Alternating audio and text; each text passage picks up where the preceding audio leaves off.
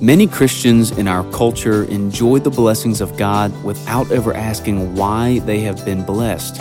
Could it be that God has blessed us both spiritually and physically for a greater purpose than our own comfort? Welcome to the Radical with David Platt podcast, the latest sermons from teacher, author, and pastor David Platt, delivered weekly. As always, you can find other free resources like our brand new daily devotional podcast with David Platt called Pray the Word on our website, radical.net.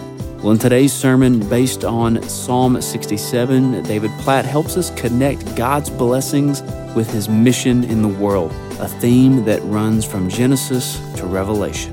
So here's David with a sermon titled Taking on the World from Psalm 67.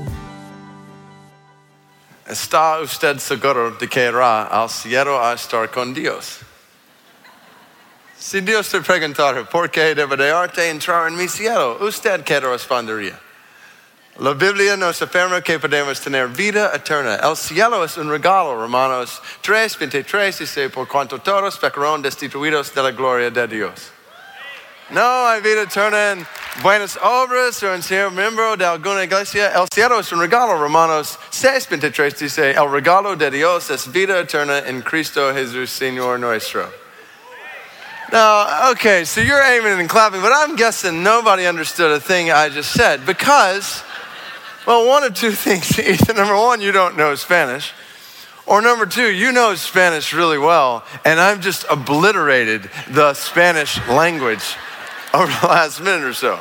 Don't amen that, but yeah, I mean, so that's, so I remember the first time I ever went to a Spanish-speaking country on a mission trip, and so I didn't know any Spanish, but I thought, I sure would be able to share the gospel. I would love to be able to share the gospel in Spanish, and so I just found a gospel presentation in Spanish and did my best to memorize it. And so it's kind of cool to be in a country where literally the only thing you could communicate was the gospel. It was a little awkward at times, so I would go up to people and say hola, so I learned that much. And then, so we'd kind of look at each other, and there'd be awkward silence, and then I'd just start sharing the gospel. And they would stop me along the way to ask questions or make comments, and I had no clue what they were saying. So I just kind of look at them and be like, huh. And I just keep going on with my gospel presentation. But I wanted to learn some more Spanish. So we were playing with kids during the day, and I wanted to tell some of these little guys that they were strong. And so I just asked somebody, how do you say strong in Spanish? And they said, well, the Spanish word for strong is fuerte. And so I went up all day long that day. I'd go up to little guys. I'd kind of grab their muscles, be like, you puerta. And I'd kind of look at them, make motion, you puerta, puerta. And they're laughing. Well, I find out later why they're laughing. Some of you know that the Spanish word for strong is fuerte, but I was saying puerta, which means door. And so all day long, go up grabbing kids' muscles, being like, ooh, door, door. Door. So the next day I thought I'd try again. We were playing soccer with these kids, and I wanted to tell some of the kids when they missed the goal, good try. And so I said, how do you say good try? And they said, say buen hecho. So good act or good try. I was like, okay, I can do that. So I would go up to kids, and whenever I saw them miss a goal, I'd just kind of pull them aside and be like, oh, buen noches. And I'd see them across the field, miss a goal, and be like, buen noches. And obviously, you know, buen noches does not mean good act or good try. It means good night. So every time the poor kid missed the goal, I just kind of pull him aside and be like, good night, kid, good night. Or yell it across the field at him. Now, all of this was compounded and made worse by the fact that I was leading this mission team. And so when we got down there, I told them, I gathered everybody together and I said, listen, we're gonna go out there today and people are gonna start speaking Spanish to us, and we need to be able to communicate that we don't understand what they're saying. So I said, here I am teaching Spanish to this team. I said, here's what we need to say, and we're gonna practice these lines together. I gave them 3 lines. I said, okay, so the first thing, when somebody starts speaking Spanish to you, just look back at them and say, no comprende, which I thought meant I don't understand or I don't comprehend. And then I said, and then you say, no habla español, which I thought meant I don't speak Spanish. And then say lo siento, which means I'm sorry. So we practiced it together. No comprende, no habla español, lo siento. We went out all day long, and our team was faithful to do the lines their teacher had taught them. But we all know when you change one small letter in any language, it changes the entire meaning of what you've communicated. So our team would go out, people would start speaking Spanish to us. We would look back at them and say, no comprende, which I had told them meant I don't understand or I don't comprehend, but actually means you don't understand, you don't comprehend. So no comprendo would have been much more appropriate. Similarly, no habla español, instead of meaning I don't speak Spanish, actually means you don't speak Spanish. So all day long, people would come up to us, start speaking Spanish. We would look at them and say, you don't understand. You don't speak your own language. I'm sorry. And we'd walk away.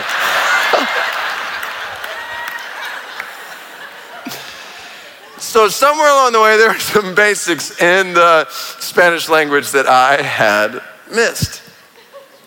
Now, what I want to do this morning is I want to dive into a basic truth in Scripture that I'm convinced many people have completely missed across the church in our day. I know in my own life, so I put myself in this category. Growing up in the church, I totally missed this for many years. And I remember like it was yesterday, the first time I ever heard someone walk from cover to cover through Scripture and show this truth. And it was one of those jaw on the ground kind of moments where I just sat there and realized this changes everything. And that truth I heard on that day totally changed the trajectory of my entire life. And so this morning, I want to show it to you. As part of this series, Together and Forward here at McLean. So last week, I sought to show you that God wants this church to move together and forward, trembling at his word. Today, my aim is to show you that God wants this church to move together and forward, taking on the world. And I want to show it to you all over Scripture. We're going to start right here in the middle in Psalm 67. And I'm simply going to read the first two verses. Follow along with me. Psalm chapter 67, verse 1. May God be gracious to us and bless us and make his face to shine upon us, that your way may be known on earth, your saving power among all nations. There it is. One simple, significant truth. We'll split it into two parts. If you're taking notes, here's the first part. The first part of this fundamental truth. God desires to bless us. God desires to bless us. That's the first part, and that alone is breathtaking to think about. Verse 1, may God be gracious to us and bless us and make his face to shine upon us. God desires to bless us with his grace. This is huge. We live in a world where every other major religion claims that God's blessing is earned by what we do for him. If we do this or that, then we can receive the blessing of God. But not here in Psalm 67. Here, God's blessing is not based on who we are or what we do. God's blessing is based on who he is and what he does for us by his grace. Oh, non-Christian friend, hear this, because this is the central message of the entire Bible. Every one of us in this gathering has sinned against God, and we deserve to be separated from God for all of eternity. But God, in his grace, has made a way for us to be saved from our sin. He has sent his son, Jesus, to die on the cross for our sin so that any one of us in this gathering, no matter who we are and no matter what we have done, by simply trusting in his love for us, we can be saved from all of our sins forever. It's the greatest news in all the world. God blesses us not based on what we can do for him, but based on what Christ has done for us. So we invite you to receive the grace of God today. And then followers of Christ, I invite you to rest and rejoice in this grace. So in a gathering full of broken and hurting people, men and women, students who have had people in your lives love you for a little while and then leave you, who've had people love you only to let you down, know this: the love of Almighty God will never leave you and will never let you down. God desires to bless you. Now, we could stop here because this is where we most often stop. God loves us, God blesses us, and then we stop. But that's not where this psalm stops. Look at it. Psalm 67, verse 1 doesn't say, may God be gracious to us and bless us and make his face shine upon us, period. No, that's not a period. That's a comma. And there's more that comes after that. There's a purpose clause that comes after that. So here's the deal. We could easily stop right here and say, all right, we've talked about the blessing of God. We can just camp out there for the next few minutes, say, great sermon. We go home feeling good about the blessing of God. But that would miss the entire point of this text. Because the text beckons us to say, okay, God desires to bless us, but why? Why does God desire to bless us? Is there a purpose behind God's blessing? And this is the question we fail to ask. We know we've experienced the blessing of God, but we don't stop and ask why. The psalmist does, though, and he gives the answer, verse 2. That purpose clause. Here's why: so that your way may be known on earth, your saving power among all nations. That's the why. So here's the truth. One simple, significant truth, if you're taking notes: God desires to bless us, but not put a period on it, go home. God desires to bless us so that we might make his glory known in all nations. Then you've got the period. God desires to bless us so that we might make his way, his salvation, his power, his glory known in all nations. And that is a truth that penetrates every single page of the Bible. This is not just one text. So here's what I want to do. I want to give you 20 scriptures over the next couple of minutes. Don't get worried. We're not going to be here all morning. We're going to fly through these. We won't have time to turn to all of them, but you might write them down. I want you to hear them from cover to cover in scripture. I want you to see this truth across all the Bible.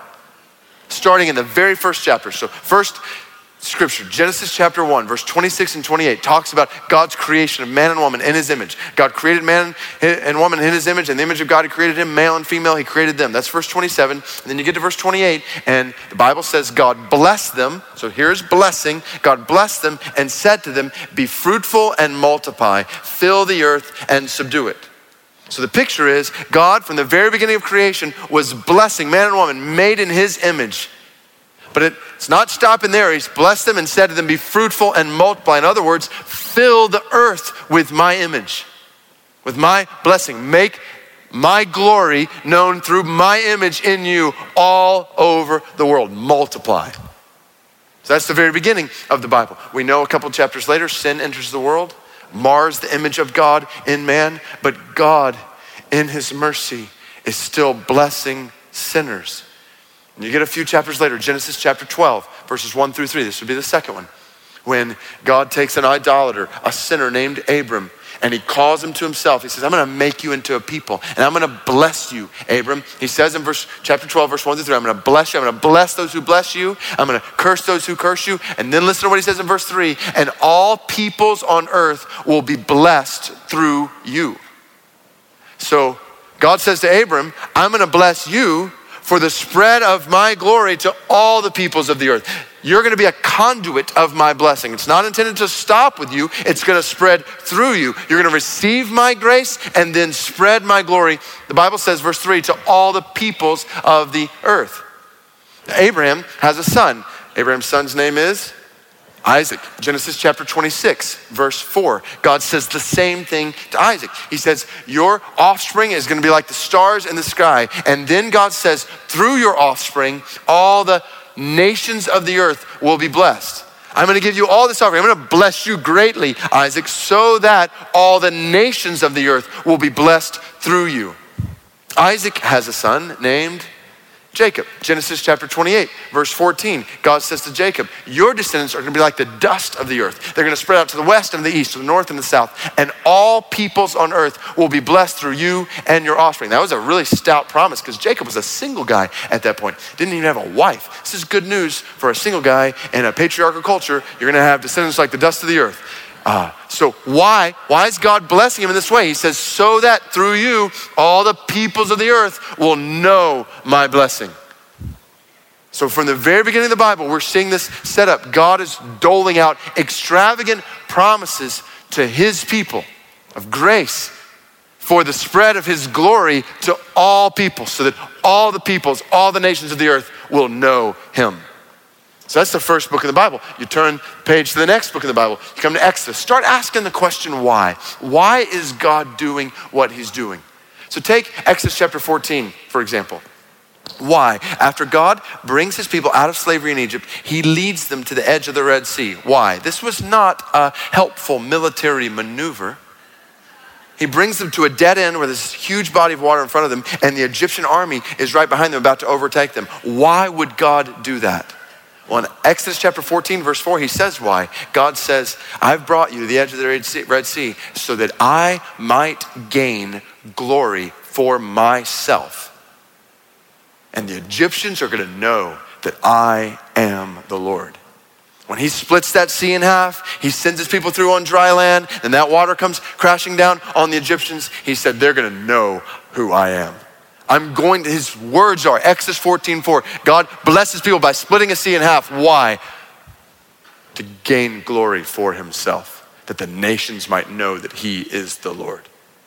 It's all the stories. Think about the stories we love to tell our kids. I think about Joshua in the Battle of Jericho, Joshua chapter 5 and 6. Remember at the end of Joshua chapter 5, Joshua's kind of off by himself looking at this huge city with its massive walls all the way around it, trying to think through how are we gonna take this city. And basically he had 5 military options available to him in that day. The city with all its massive walls. Number 1, they could try to go over the walls. Number 2, they could try to go under the walls. Number 3, they could try to break through the walls. Number 4, they could send a decoy in, kind of like a Trojan horse type thing. Or number 5, they could starve the people inside the walls, make them come out. So he's got five military options available to him. Over, under, through, send the decoy in, starve them, make them come out. Well, God comes to him at the end of Joshua chapter 5 and he says, here's the battle plan. So Joshua in his mind's thinking, all right, over, under, through, decoy, starve them, make them come out. And God says, I want you to get your trumpet players. And you guys are gonna play some tunes for a few days. And then here's the climax. So one day after you played some songs, you're gonna shout. A real loud shout. And the walls will come down and you'll take the city. That's unusual.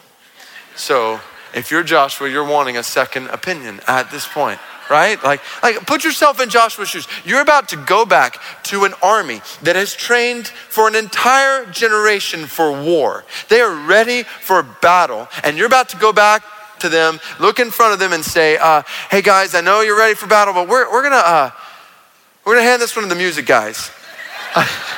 I know offense to the music guys, but I just don't think that's what everybody had in mind. So why? Why was God designing this battle plan for the first major city in the promised land? Don't miss it. He's doing what he does all throughout scripture. God is orchestrating the events of his people so that in the end, only he gets the glory for what happens. Let me tell you what you don't see in Joshua chapter 6. When they take that city just like God had told them to take it, what you don't see is all the Israelites going up to the trumpet players, telling them what an incredible job they did that day. Like, Ralph, I've never heard you play that well. Like, Harry, you hit the high C. It was awesome. We went running in. No, you see the people on their faces saying, only God could have done this. God's blessing his people for the spread of his glory. Think about other stories we love. Think about Daniel chapter 3, Shadrach, Meshach, and Abednego. Why would God let 3 Hebrew boys be thrown into a fiery furnace for standing up in devotion for him? Well, if we just tell that story and we don't get to the end, we miss the whole point. Daniel 3, 28 and 29 tells us that as soon as Shadrach, Meshach, and Abednego come out of that fiery furnace without a drop of sweat on their brow, there's a pagan king who declares that the God of Shadrach, Meshach, and Abednego is able to save his people and is worthy of glory throughout this land. Amen. God did that for his glory. Same thing 3 chapters later, Daniel chapter 6. Why would God let Daniel be thrown into a lion's den for having a quiet time? That'll make you think twice about having your quiet time. This is what God does. Why? So that, get to the end of the story. Daniel 6, 25 and 26 tells us that as soon as Daniel comes out the next morning, not having been touched by those lions, another pagan king declares, the God of Daniel deserves praise throughout this land. God is blessing his people for the spread of his glory among all peoples, among all the nations. Think about, why was Solomon so wise? We know he was wise. Why? 1 Kings 10, 1 through 9 tells us he was wise so that pagan queen, Queen Sheba, would come see his wisdom, and she from her lips gives glory to his God.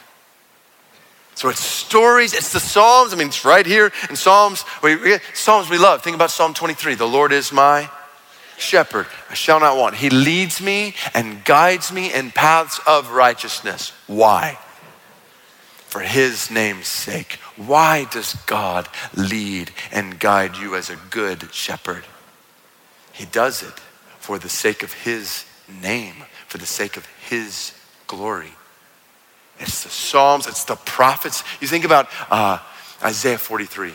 One of the most beautiful pictures of God speaking to his people in all the Bible when he says, fear not, I have redeemed you. I have called you by name and you are mine. When you pass through the waters, I will be with you. When you pass through the rivers, they will not sweep over you. When you walk through fire, you will not be burned, because I am the Lord your God, and you are precious and honored in my sight, and I love you. Just talking about grace and blessing poured out on this sinful people. But then you get to verse 47, ask the question why, and God says, you're a people who I have created for my glory. For my glory and the nations around you. Maybe one of the most explicit places in the prophets, Ezekiel chapter 36, verse 22 and 23, when God is recounting what he has done and what he's about to do among his people, listen to what he says. Follow closely. God says to his people, it is not for your sake, O house of Israel, that I am going to do these things, but for the sake of my holy name, which you have profaned among the nations where you have gone. I will show the holiness of my great name, the name you have profaned among the nations, and the nations will know that I am the Lord, declares the sovereign Lord, when I show myself holy through you before their eyes. God literally says to his people, when I bless you, it's not for your sake. It's for the sake of my name among the nations. Now, is that just Old Testament God? Is this the New Testament? Well, you turn the page of the New Testament and you see the good news of God come to us, the life, death, resurrection of Jesus. And then where does every one of those gospel accounts end? With take this grace, this blessing, and make it known in all the nations. Matthew 28, 18 through 20, go make disciples of all nations. Mark 16, 15, go preach the good news to all creation. Luke 24, 44 through 49, Jesus died so that repentance and forgiveness of sins would be proclaimed in all the nations. And Luke picks up that account in Acts chapter 1, verse 8, talk about blessing. He says, Jesus says, you will receive power when the Holy Spirit comes upon you. Talk about grace from God. The Holy Spirit, Christian, is living inside of you. You have the power of God's Spirit inside of you. Amen. Why? So that you might be a witness to his glory from Jerusalem to Judea and Samaria to the ends of the earth. His blessing for the spread of his glory among the nations. And Paul knew this when he talks in Galatians chapter 1, verse 15 and 16. He's talking about how Christ revealed himself to Paul, and listen to how Paul describes it. He says, God was pleased to reveal his son in me so Why, Paul? Purpose clause, why? Why was God pleased to reveal Jesus to you? Of all people, Paul, God was pleased to reveal his son in me so that, Paul says, I might preach him among the Gentiles, among the nations. He knew that the reason he had come to Christ was to proclaim Christ to the nations. This is why Romans chapter 15, verse 20 and 21, he says, the driving ambition of my life is to see the way, the saving power of Christ known where he has not been named. Peter says the same thing, 2 Peter 3:9. The desire of God is for all people to know his love, his salvation. And the reality is, so we started this journey in the very beginning of the Bible, into the Bible. Revelation chapter 7, verse 9 and 10 tells us all of history is headed toward the day when a multitude that no one can count from every nation, tribe, tongue, and people will gather around the throne of our God, singing salvation belongs to him and to the Lamb who sits on the throne. God has given us a book and orchestrated all of history to end on the day when he is receiving glory, honor, and praise for his grace from every tribe, tongue, people, and nation. So this is the final, ultimate, all-consuming, glorious, guaranteed global purpose of God. God blesses his people so that they might make his glory known among all nations. That's the truth. It is cover to cover in Scripture. So then, here's the question we must ask in light of that truth. As individuals in this room, and we must ask this in the church. Have we disconnected the blessing of God from the purpose of God? Have we disconnected God's blessing from its intended purpose? You say, what do you mean? Disconnect the blessing of God from the purpose of God. So how do we do that? Well, let me give you an example. I think if I were to walk into the average church in our country this morning and just to ask the average person sitting in a seat to sum up the message of Christianity. What's the message of Christianity?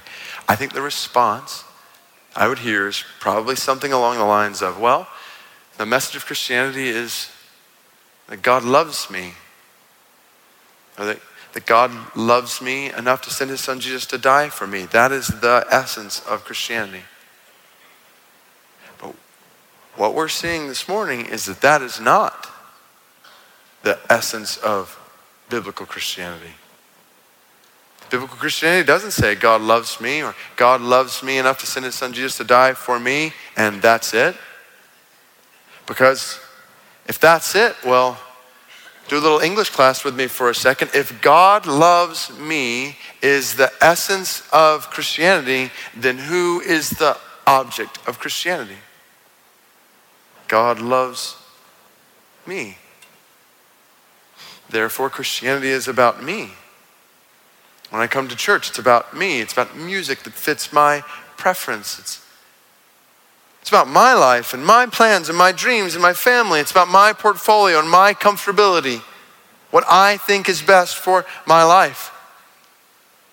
But what I want to say to you based on the authority of God's word is that God loves me is not the essence of Christianity. Christianity does not say, biblical Christianity does not say, God loves me, put a period on it, go home. Biblical Christianity says, God loves me so that his grace, his way, his salvation, his power, his glory might be made known in all nations. Now who's the object of Christianity? God is. And everything centers around him. Christianity is not ultimately about us. It's about him and him being made known in all the nations. Now you might say, wait a minute. God blesses me so that his glory might be made known in all nations. So are you saying that God has an ulterior motive in blessing me? That God has an ulterior motive in loving me? Is that what you're saying? And I want to be crystal clear. That is not what I am saying. That is what God is saying. God is saying from cover to cover in his word, he has blessed you, he's saved you, loves you for a purpose. And that purpose is his glory in all the world. God does all that he does for his glory among the nations. He's written a book that ends with him getting glory from all the peoples of the world. God does all that he does for one ultimate purpose, to exalt himself. And if it rubs you wrong that God lives to exalt himself, well, I would just ask you the follow-up question: who else would you rather him exalt? You? Me? This or that? No, he's God. At the very moment he were to exalt someone or something else, he would no longer be the God who is worthy of all exaltation, and he is. Ladies and gentlemen, you are not at the center of God's universe. I am not at the center of God's universe. God is at the center of his universe, and everything revolves around him. Amen. Now, I want to be careful here, because I want us to see that this does not take away from the magnitude of God's love for you and me. Think about it. How has God chosen to show his glory most clearly to the world? By sending his son to save us from our sin. Praise be to God. This is the gospel. God glorifies himself. How? By reconciling sinners like you and me to himself, that we might know him and enjoy him as we glorify him. So see it, McLean Bible Church, based on the authority of God's word, I say to you, God has been gracious to this church. Amen. God has blessed this church. God's face has shone upon this church. Amen. Why? So that his way, his salvation, his glory might be made known in all nations. So that this church, full of the blessing of God, might take on the world for the glory of God. Do you realize what this means? God has a global purpose for this local church. Now, here's another place I want to be careful, because this is the point where people might start to think, oh, okay, so this is a mission sermon. Oh yeah, like you're president of a mission organization. Oh, now I get it. Oh, I was totally bought in until now I realize, of course you would preach this. This is where I just want to beg you. Please do not walk out of this gathering today and say that was a good missions sermon. Don't even say it was a bad mission sermon. Just whatever, good or bad, doesn't matter. Just don't call it a missions sermon. This is not a missions sermon, because this is what we've done. We've taken the very purpose of God in all of history, and we've turned it into a compartmentalized program in the church for a few people who are called to that. Oh, you're passionate about the glory of God among the nations? Well, okay, you must be a missionary. And this is what I thought. When I started seeing this from cover to cover in God's word, learning more about the world, the places where the gospel's not even gone yet, I thought this is a no-brainer. I need to go. I need to move to another nation. I remember when I was in seminary, Heather, my wife, and I were wrestling through that. And there was one particular day when the then president of the International Mission Board, who's in the position I'm in now, was coming to our campus, and he was preaching in chapel, and I'd been asked to take him to breakfast. And so the night before, I said, I'm taking this leader of a missions organization to breakfast in the morning. I said, I think I'm going to tell him all the things we've been talking about. Like, we're ready to go. Is that okay with you? And she said, yes, that's okay with me. And so I go to breakfast the next morning. And as soon as we sit down, I just start pouring out my heart. I see this in the word. I see the need in the world. So my wife and I are ready to go. We're ready to be missionaries. How do we start? And he looked back at me, and for about 30 seconds, he encouraged me in what I had just said. But then he spent the rest of breakfast talking to me about the need for pastors to shepherd local churches, to spin themselves for the spread of God's global glory. That's all he talked to me about. And I was so confused. Like, I went home that night and Heather's like, how did it go? Like, where are we going? And I said, I think the president of the International Mission Board just talked me out of becoming a missionary. And she's like, what did you say? I was like, I don't know. Did I come across wrong? So I look back at that conversation though, and I am so thankful. Because here's what happened on that day. This brother created a category in my mind that I don't think was there before. I'm looking back, I don't know why it wasn't there, but it wasn't there. And I got a feeling for many people, it's not there. So here's the category that he created for me. So there's a category, there's a type of person who is passionate, zealous for the spread of the gospel and God's glory to all nations, but does not become a missionary. I don't know, there's somebody that actually exists out there. And then I started thinking about it more, and I started thinking, well, of course there's that category. It's called a Christian. Right? I mean, what? Okay, if you're passionate about the glory of God among the nations, you become a missionary. And for everybody who doesn't care about God's glory among the nations, you stay here. I know, that makes no sense. The Spirit of Christ wants the world for Christ. Christian, do you have the Spirit of Christ in you? Amen. Then do you want the world for Christ? I mean, driven with zeal, with passion to see the nations know He is God.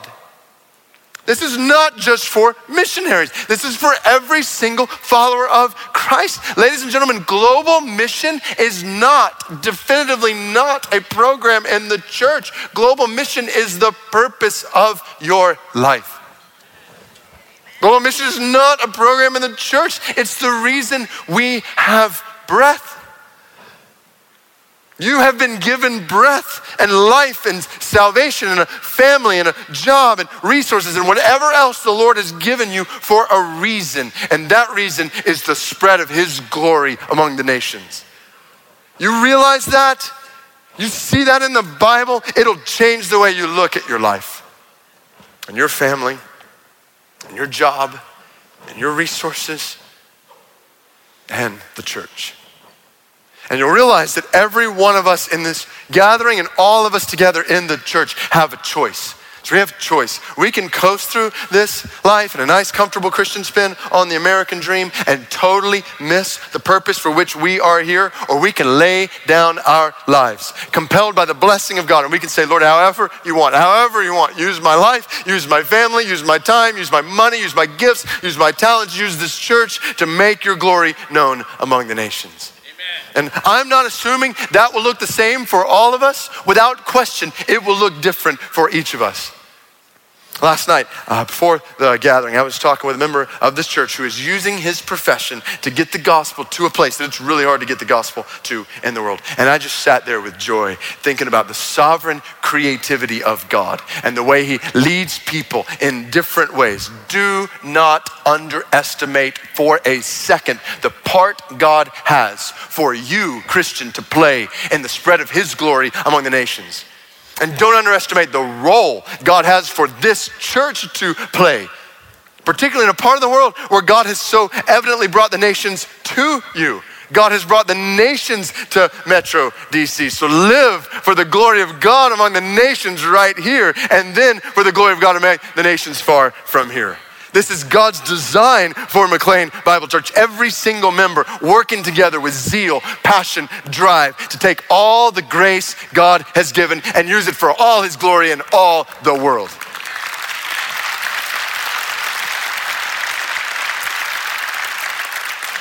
So let me close with this. You and I know this truth goes completely against the grain of everything in our culture. Everything in our culture screams, do what's best for you right where you live. Not what's best for God and His glory in the nations. So I read an article one day in a magazine about how our culture defines success in the world. Let me read an excerpt of it to you. It's about retirement. The article tells retirees that what's most important is, quote unquote, getting a life. Whatever it is, the article says, work, faith, family, hobbies, or just puttering around the yard, retirees need to find those things or something new that matters most to them to sustain themselves in retirement. It is important to know yourself, the article says, and have certain passions you can indulge. Example, in Miami, Robert credits a willingness to be flexible for a comfortable retirement. 66, he retired almost 2 years ago. He and his wife, Pat, have a spacious home in a Miami suburb where real estate values have more than doubled since they bought. They have season tickets to the Miami Dolphins, his, and the Miami Heat, hers. He plays golf 3 times a week, and they have a timeshare condo in St. Martin. Even his health seems to be better, largely because he has more time to walk and play golf. Pat's no slouch either, having taken cooking, sewing, tennis, and golf classes, as well as doing some modeling in her retirement. You take what the fates give you, Robert says. I consider myself a very blessed person. Success, according to our culture. And there's Christian spins on that we've bought into across the church. But brothers and sisters, we've got to ask the question. When we stand before God in heaven to give an account for what we've done with the blessing he has poured out on us, what are we going to say? God, check out my portfolio. God, did you catch my golf game? Did you see me play tennis? Did you see all the food I ate after those cooking classes? So just 2 weeks after reading that article in that magazine, I read another article about success in the same magazine. The first article was pretty long. The second one was pretty short. I'll read an excerpt of it to you. Paul and Aretta Burnham said they always expected a happy ending, even though their son and his wife had been held hostage by extreme Muslims in a particular country for more than a year. But just after 3 a.m. last Friday, they discovered that wasn't to be. Their son, Martin, 42, was killed during a rescue attempt. His wife, Gracia, 43, was wounded during the gun battle that ensued, but freed. The couple were Kansas missionaries. CNN reported that Martin Burnham told his wife 2 days before he died that he had a premonition something would happen. And he wrote a letter saying goodbye to his children, ages 11, 12, and 15. Martin Burnham shot and killed on the mission field in this particular country. Now you might think, wait a minute, David, I thought you said this story was also about success. How can you say that someone who was shot and killed by Muslim extremists is a success? Here's how I can say that. Martin Burnham breathed his last breath in that particular country. And in the very next instant, he was transformed into the presence of Jesus Christ. And there he bowed before him and began to sing his praises, giving him the glory that he is due in an eternal joy that you and I in this gathering cannot even begin to fathom. And you know where Martin Burnham is today? He's in the same place. You know where Martin Burnham is going to be 2 billion years from now? Sure, he wasn't able to walk and play golf and take cooking classes, but 2 billion years from now, he's going to be in the same place, experiencing the same joy because he connected the blessing of God with the purpose of God. Now, the Bible is not saying by any means that every person should move overseas and die for the spread of the gospel, but the Bible is saying that every follower of Christ, and this church, McLean Bible Church, has been created, called, blessed by God for one all-consuming, all-captivating, all-encompassing purpose: to live, give, pray, go, send, and sacrifice for the spread of God's glory among all the nations. And no one in this room will regret for a minute in heaven living and dying for that purpose on earth. Thanks for joining us today on Radical with David Platt. And as always, you can find thousands of free gospel equipping resources at radical.net. Do you have any feedback on podcasts from Radical or ideas for future podcasts that you'd like us to consider? If so, email us, podcast@radical.net. That's podcast@radical.net. Well, I'm your host, Thomas Bowen. And until next time, join us over at radical.net.